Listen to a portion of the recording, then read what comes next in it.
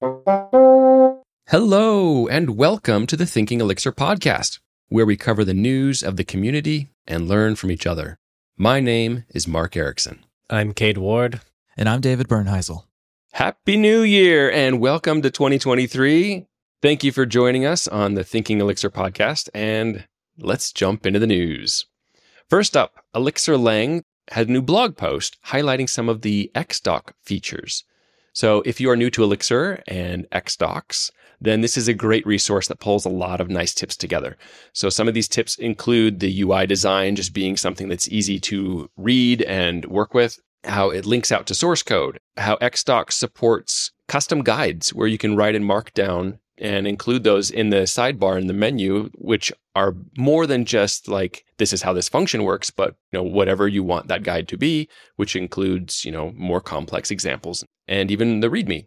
Also in the sidebar, you can do custom grouping of modules, functions, and pages. It supports full text search, and I love that it doesn't even need to connect to a server to do it. It just does it locally with JavaScript. Then there are keyboard shortcuts to navigate around in the docs, but then also to hit G to jump to other docs and other hex packages. Then there's the version dropdown, which is super helpful. Like if you're on a different version of a library than what is ever the current version, you can drop down and get access to the docs for the version that you are using. Also, you can have like the Livebook integration where you can say, open this up in a Livebook. Doc tests. What I love about doc tests is they actually get executed as code in your tests, but they are displayed and rendered in the docs so that it's like, this is a working example, and you're guaranteed that that example is always up to date. And the other one that prompted this whole blog post was really about cheat sheets. David, you want to tell us about that? Well, Hugo Barahona is actually going to tell us a bit about it. He used the new XDoc cheat sheet feature to add a couple of cheat sheets for Ecto. What are cheat sheets, really? I mean, it's just a one-pager, right? It's the smallest amount of information to display, but in a very organized manner to provide examples of, how to use the library, for example. And Ecto is a great place to do that. So Hugo Barahona created a cheat sheet for Ecto, and it's up there now. So one of the cheat sheets that's up there is like how to do basic CRUD things. So there's lots of little examples on how to fetch by an ID, how to get some records by an attribute, get the first record, get the last record, use the bang functions to, raise exceptions instead of nilling out or error tuples. Querying. I always have to look up querying things. So a cheat sheet's good for quick references. So that way you don't have to go diving into the comprehensive, documentation. But yeah, those cheat sheets are just really good. And they're inspired by other cheat sheets out there in the internet. So this isn't completely novel to us, but it is kind of novel that it's in XDoc, which is the point. Yeah, that's really cool. One feature of XDoc that wasn't mentioned in that blog post on Elixir Lang that I was kind of expecting to see was it's relatively new as well. It's the admonition blocks. You can stylize and call out sections of your guide. So you can say this paragraph is a tip. So put it in a purple colored block or something, maybe move it to the side, something along those lines. Those are cool little features too. I don't see that used often enough. Cheat sheets, for the record, they're using admonition blocks extensively. It's basically all they are. Anyway, I noticed that there was a printer icon in the top of these cheat sheets as well. If you're putting two and two together here, you press that little printer button and then you can print it and then put it on your desk or something like that, right? Put it up on your wall next to your computer so that way you don't have to go to the website and look it up there. You can just glance over at the cheat sheet on your wall. Especially helpful for those frequently used, libraries that you use, and maybe Ecto. Anyway, that's enough about cheat sheets, but XDocs is indeed awesome. So it's good to revisit all the cool things that it's doing. And next up, Luke Galea created a Livebook online. This one takes a little bit of head twisting to get your head into this. But basically he creates what appears to be a Python Jupyter notebook that has an open in Colab link at the top. And Colab is Google Colab, where you can get access to machines with GPUs and everything.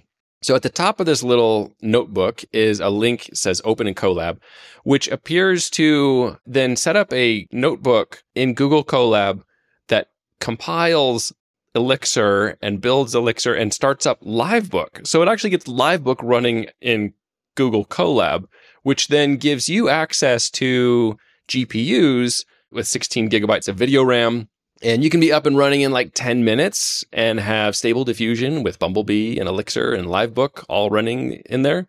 So it's a funny roundabout way to get there, but it's actually seems to be pretty cool. Yeah.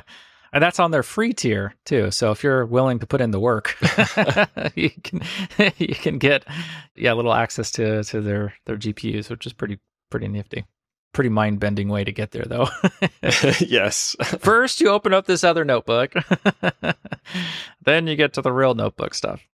All right, next up, Alexei has released one of the core members of Elixir, by the way, released a library called, I'm gonna take a stab at it here, Finitomata.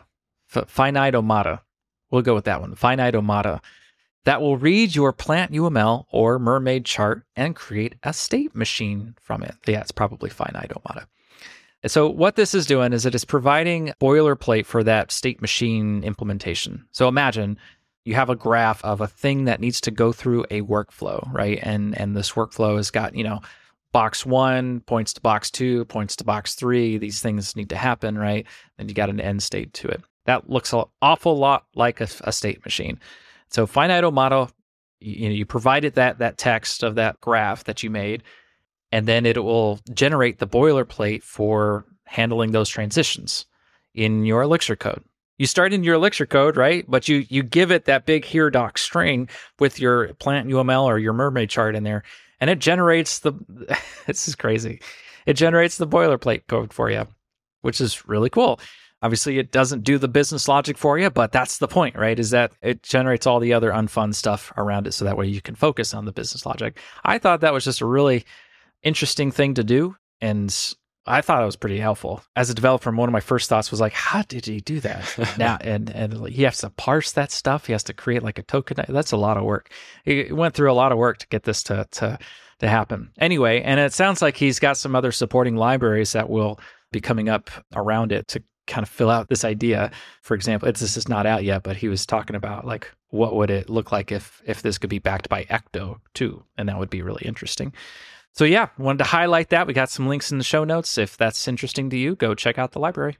And next up, the Membrane framework has a library called Membrane RTC Engine. And that particular library within their whole framework announced version 0.8. So this finishes their simulcast work, which means that the quality of the video that you're receiving from the server is automatically adjusted by the server based on the network conditions.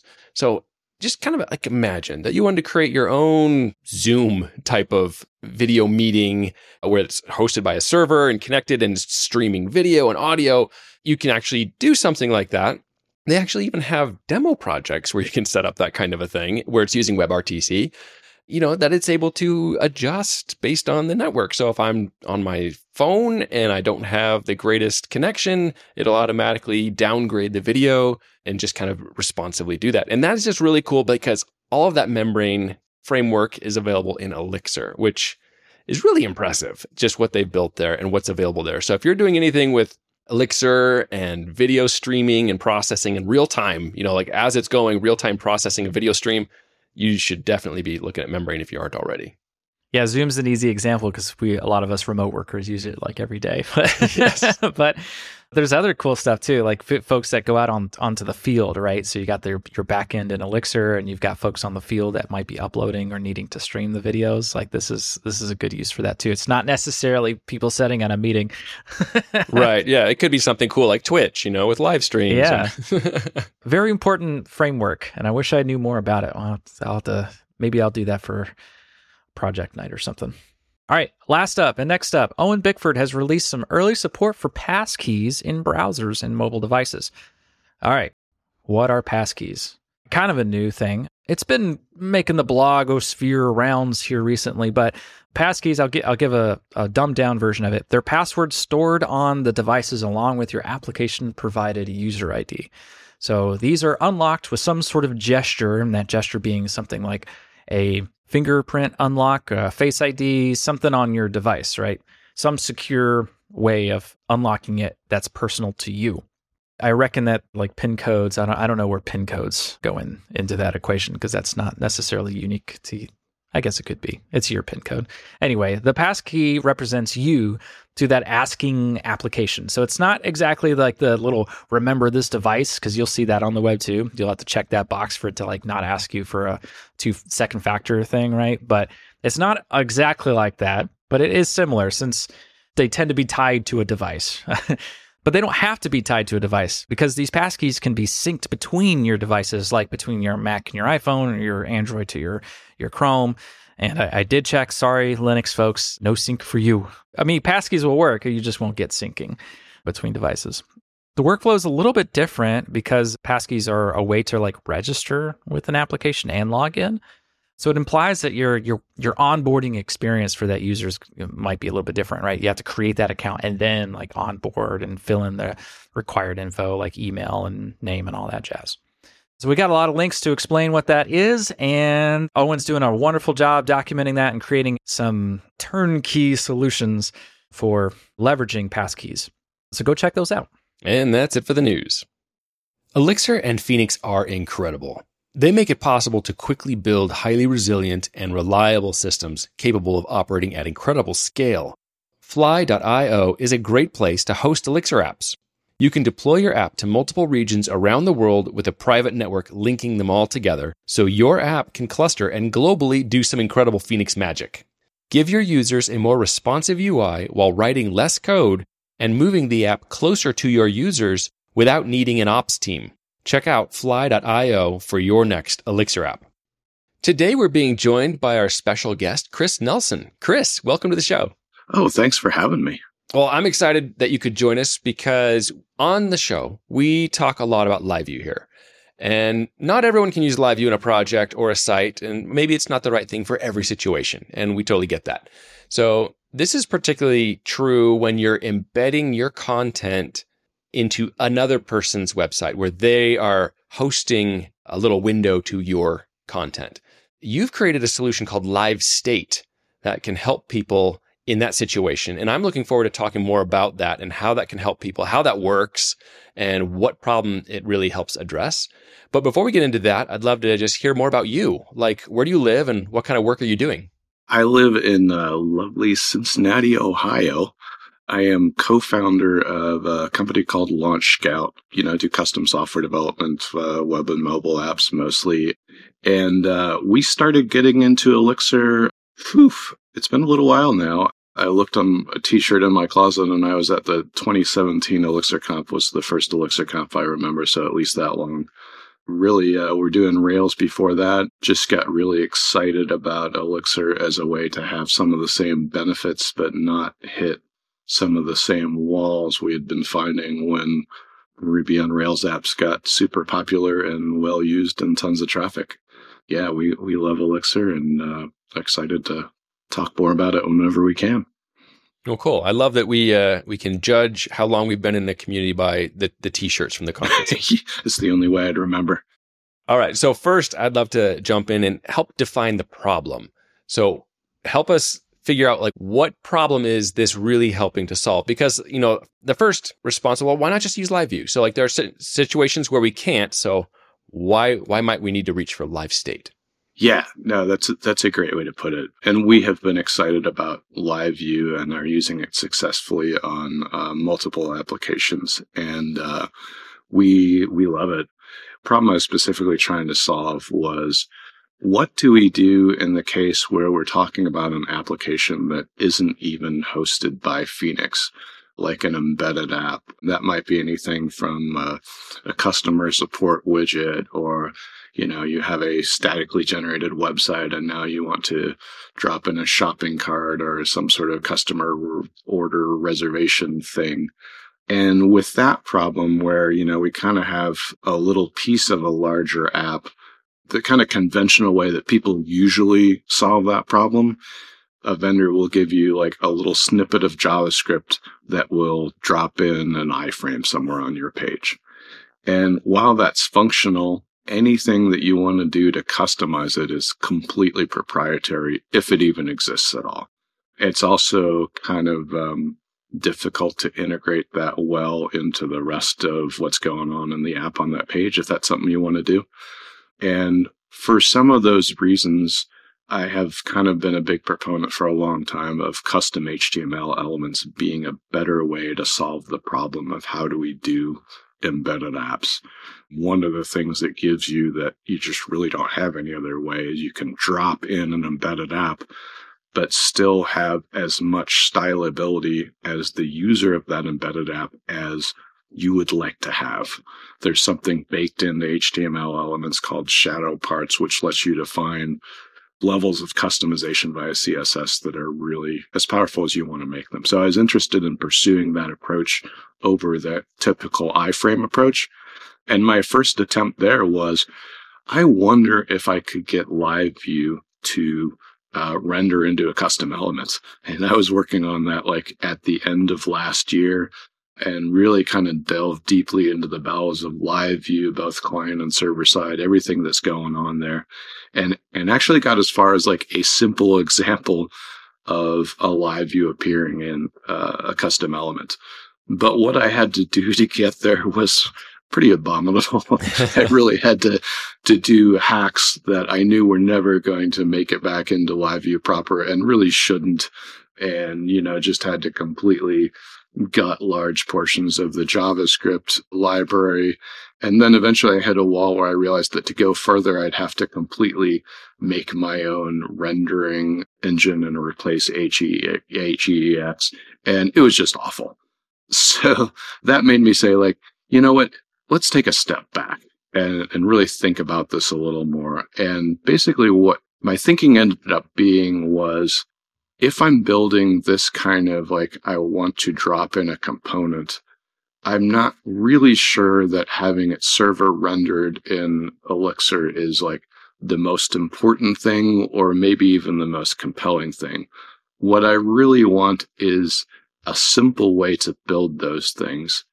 And basically I started with the supposition that the reason that LiveView is so compelling is not just we can do everything in Elixir, but it simplifies the problems of building two different applications, one on the client and one on the server.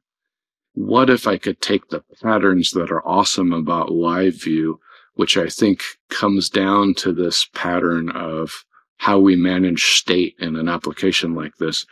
What if I could take those same patterns and apply them to a non-LiveView client? What I came down to is the core idea that LiveView and GenServer and even things like Redux, they all bring the same pattern, which is we have functions, which I've been trying to call event state reducers because I haven't seen another good name for these things.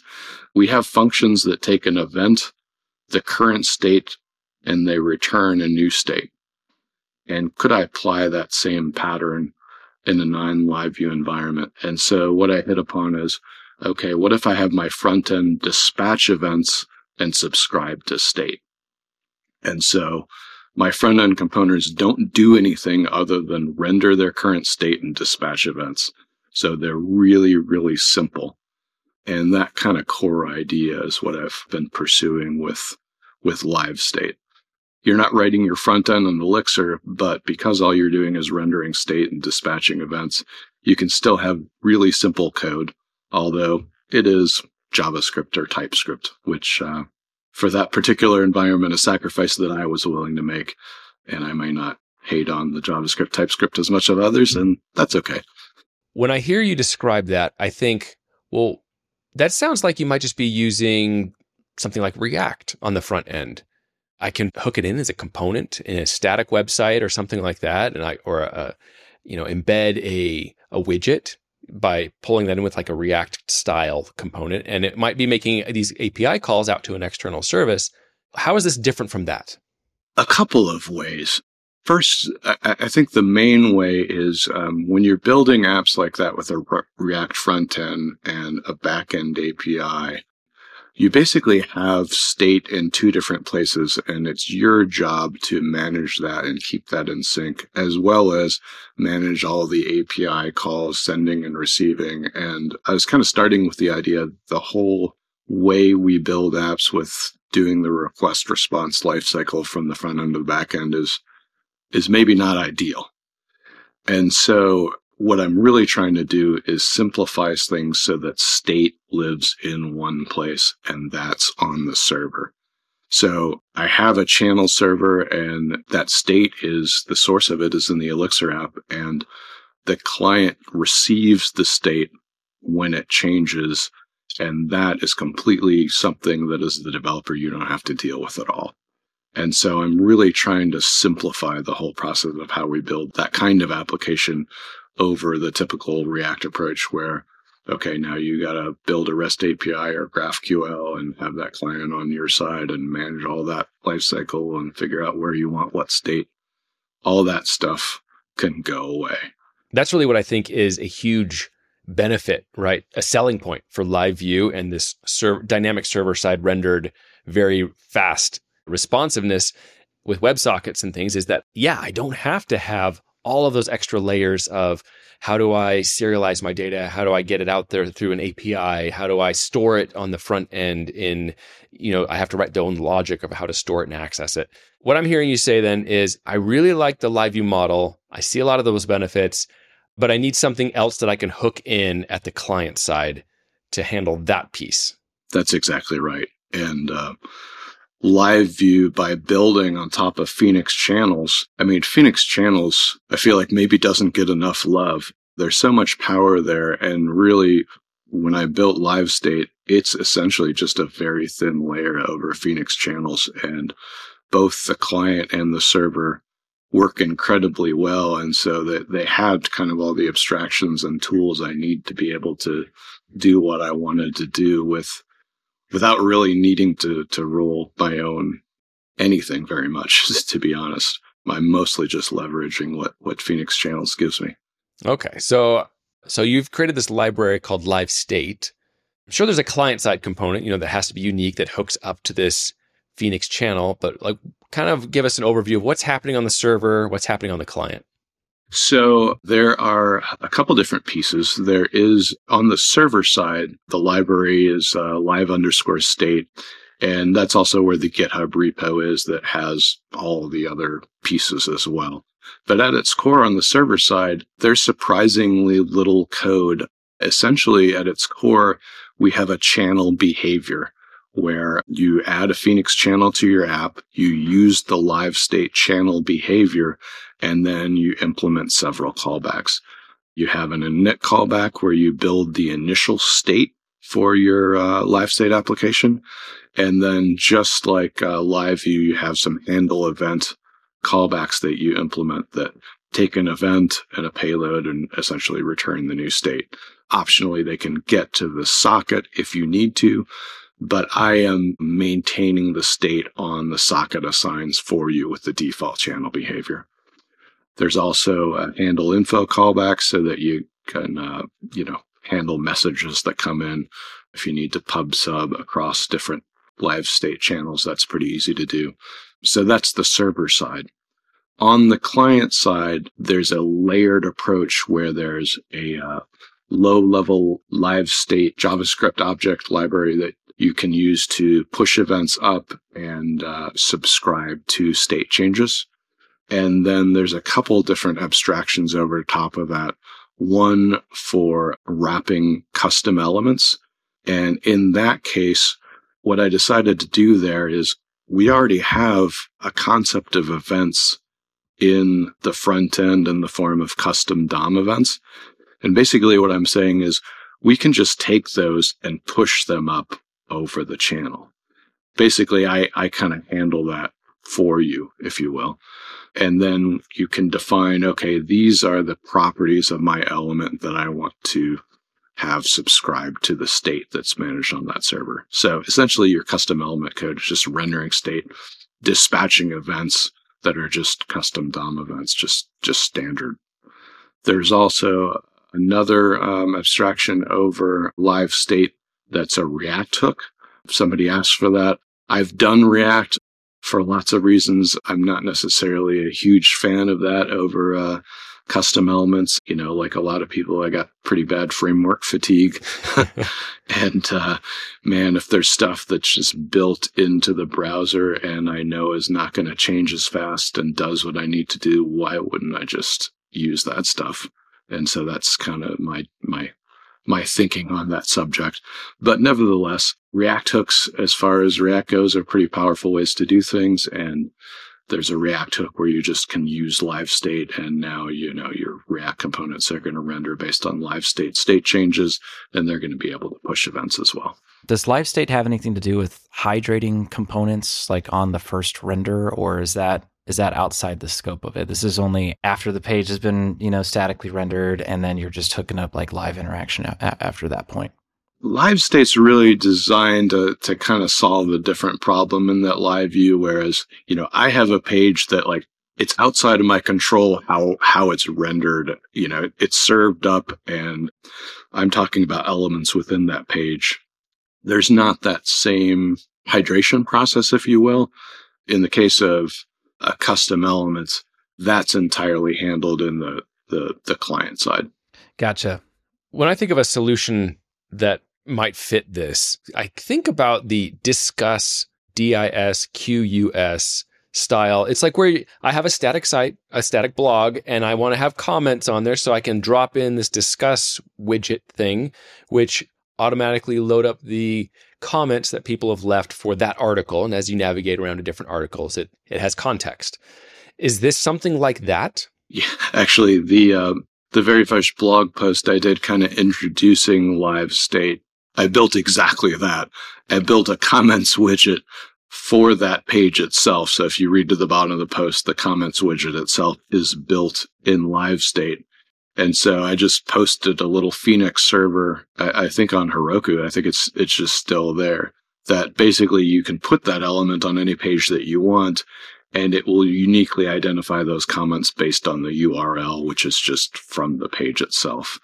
And because it's a custom element, I basically let our designers just style it however they wanted to.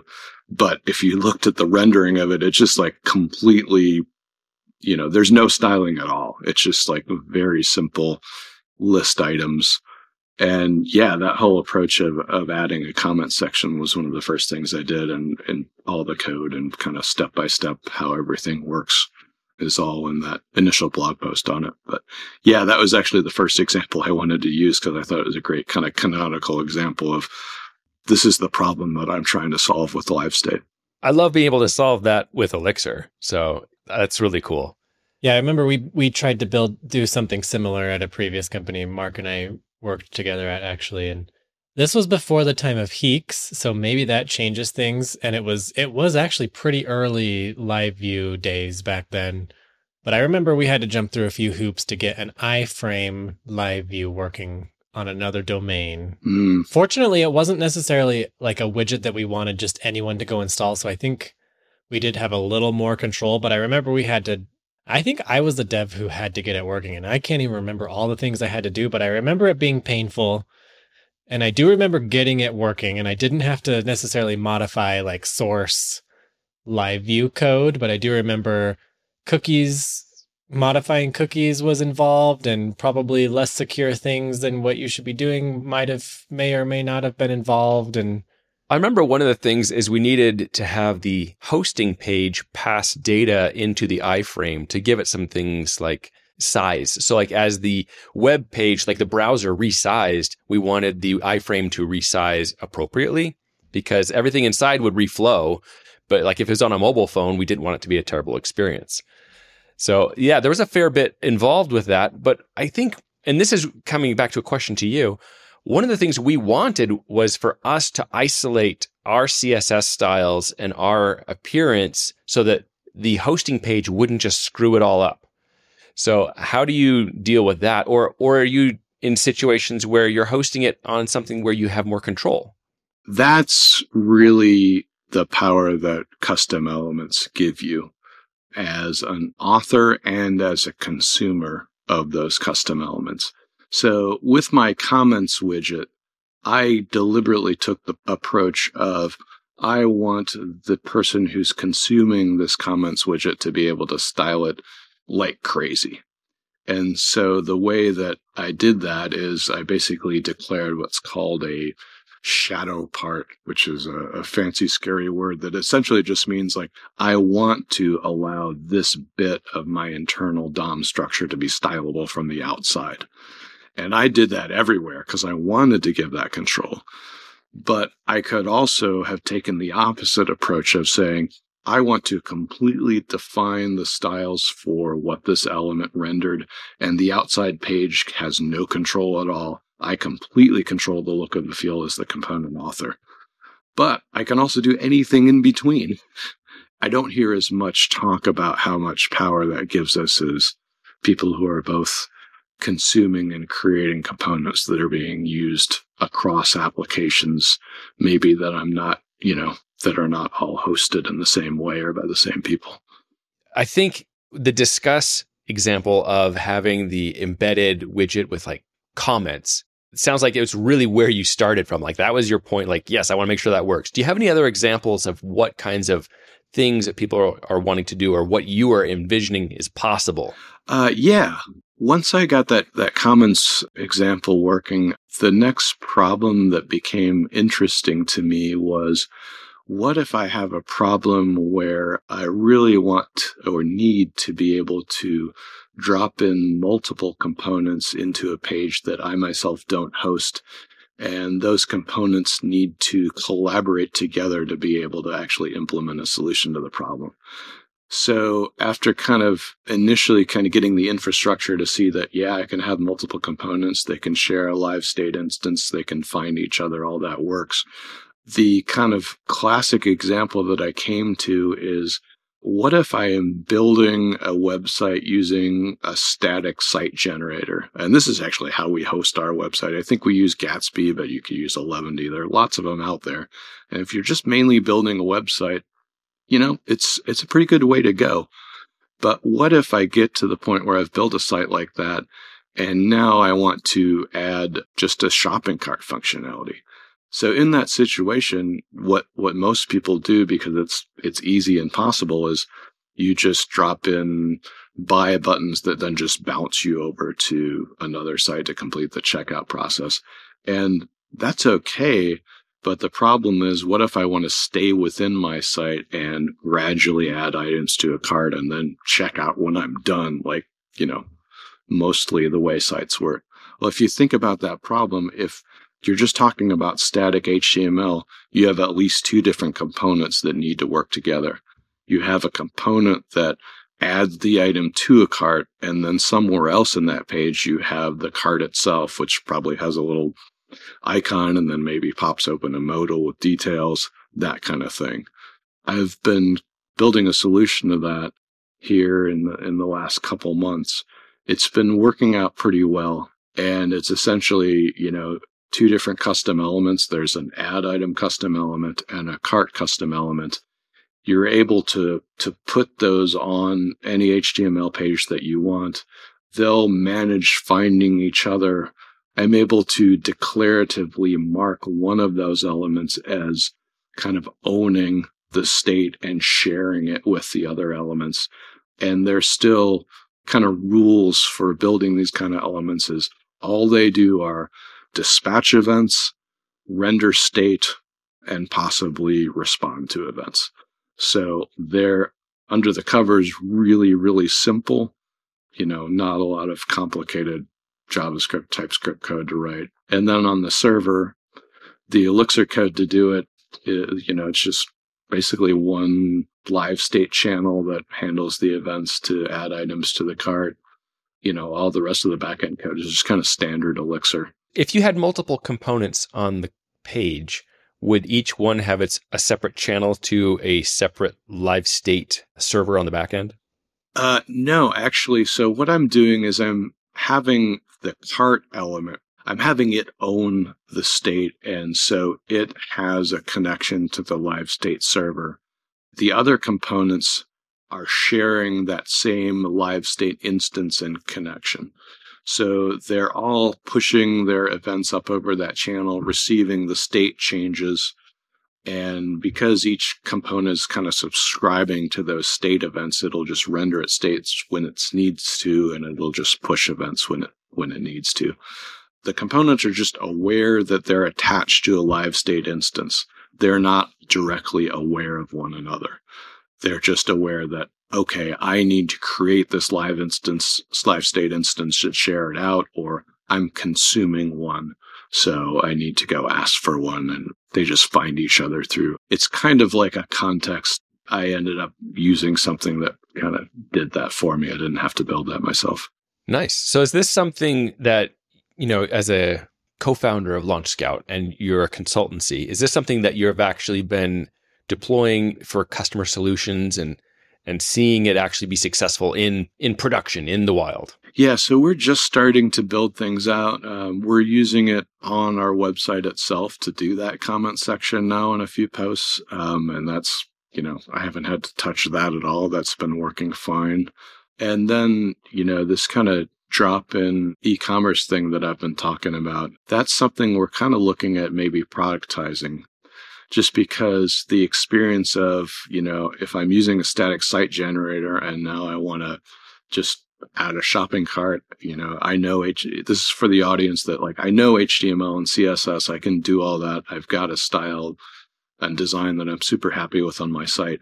And now I don't want to move it over to Shopify or whatever and have to host my site somewhere else. I just want to keep it where it is, but have a shopping cart and that kind of experience that I can style the way I want it to. And so productizing that is something we're kind of looking at and evaluating. And we've kind of got early betas out there that we're playing around with. So that might be one of the first big production implementations of it. But at this point, I'm kind of just looking for more data of where are the edges and are there more things that are needed, and kind of gathering that data from more people using it in the wild is what I'm looking to do. At its core, especially on the Elixir side, it's really, really simple. It really is just a thin layer over Phoenix channels. So that kind of gives me a good feeling. There's not a ton that can go wrong because I just, there's not really a ton of stuff there. So Chris, I know you also spoke at ElixirConf 2022. And we'll have a link to your presentation there because I imagine, it's really helpful to get your head around this if you can see the demos that you are able to do in a presentation. Yeah, it's kind of hard to talk about all this stuff with just audio and not be able to actually show the code and demo. So definitely we'll, I'm sure, share out the link to that talk, and that's posted online. But what I think is really interesting is static sites are a great solution. If I'm, the person who wants to have a website, I'm not a web dev, I am all about this other thing. Like maybe I'm creating things and selling things, and I want to have my own website as opposed to going through like Shopify or something like that, or Etsy or something else, because I have more control that way. But I don't want to have to worry about databases going down or getting flooded with spam that's going to knock out just because my database it's a light instance, all those things happen. So I love the idea of a static site, but then having the ability to maybe work with someone like you to say, I want it to be able to do these extra things that are beyond that. I think LiveState lets us as developers provide those solutions, but keeping it all still in Elixir without doing the whole React front end. Because I think that's the default, that you either go React on the front end or you do iframes. And iframes, when you're doing a shopping cart, that would be terrible. Yeah, that would be pretty challenging. In a lot of ways, LiveState is kind of bringing together two, I guess, passions of mine or things I'm excited about. As I mentioned, I've been excited about Elixir for a long time. I've also been excited about custom elements, believe it or not, for almost as long. I feel like we've had this. As a developer, when I very first learned HTML, my first question is, great, how do I write my own HTML tag to do what I want to do? And I only had to wait 25 years, and now I have a solution to this problem. The first time I heard about it was with AngularJS. That's the first Angular version. Was it around longer than that, or did they... I mean, it probably was, right? But maybe they were the first ones to really introduce the idea to a bigger public? I don't know. You tell me. Custom elements, really, those specs came out of, I think they were proposed by what was going on in the second version of Angular, actually, like the rewrite to when they tried to go to Angular 2. That was when I first remember they started proposing these specifications for custom HTML elements. But I think originally a lot of it came out of Chrome itself, kind of leveraging what they were using to build the new HTML elements that came along with HTML5. If you go and actually look in your browser and inspect things like a video element, you will see a shadow DOM, which is like the core piece of the custom element spec in those things. So it's actually been there a long time. They just kind of standardized it and, eventually got it adopted by, Firefox. And, at this point, it's in all the major browsers, as standards do. It just took a long time to go from, hey, it would be really great if we could do this across all the browsers, to like, okay, yeah, it's here and it's implemented and now we can actually use it. And it's really probably only been in the past couple years that it's really crossed that, yeah, now it's viable kind of a threshold.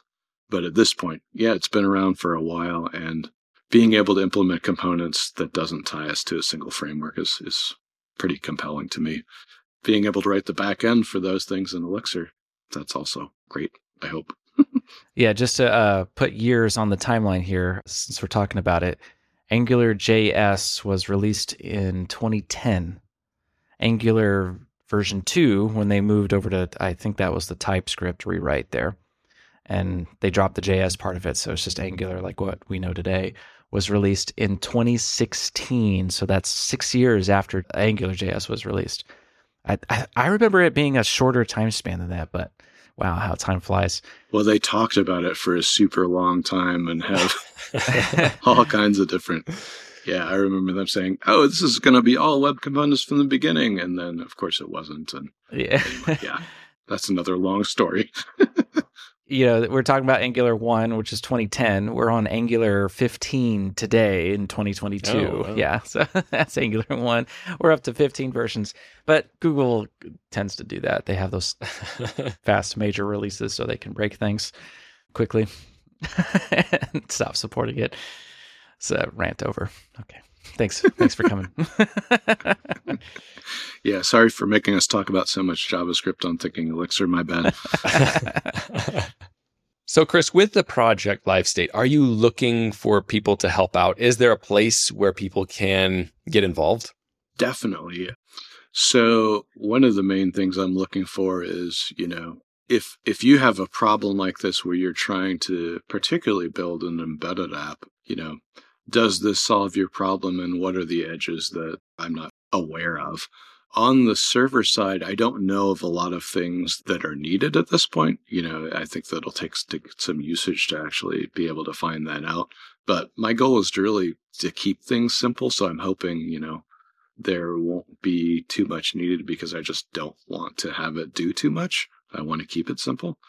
But then, one of the things that I think might happen is, are there other clients? So I've kind of been focused on the custom element side. I had somebody else internally that contributed the first version of the React hook. But, are there other places where this kind of approach of, let's build a client that instead of the whole request response cycle, we just want to dispatch events and render state?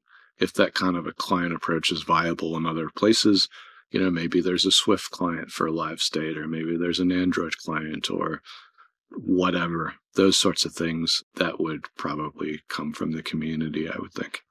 Well, cool. Well, where do people go to get involved, or how would they contact you? So I'm pretty easy to find on the internet. My email, we can just link that in the podcast. I'm Chris@launchscout.com.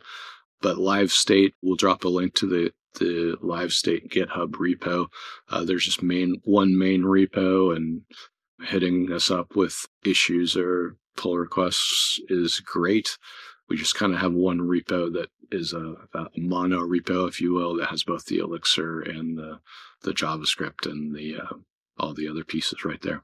Well, cool. That sounds like a really interesting project. And thank you for coming on to help explain where this fits, like what problem this is solving. Because I totally get that, right? And I see that there is a benefit for bringing solutions like this. And especially, I'm biased. It's like, I love the idea of keeping it in Elixir and being able to do that. It's very cool. Appreciate you sharing this with the community. Yeah, thanks for having me. It was a lot of fun. All right. Well, that's all the time we have for today.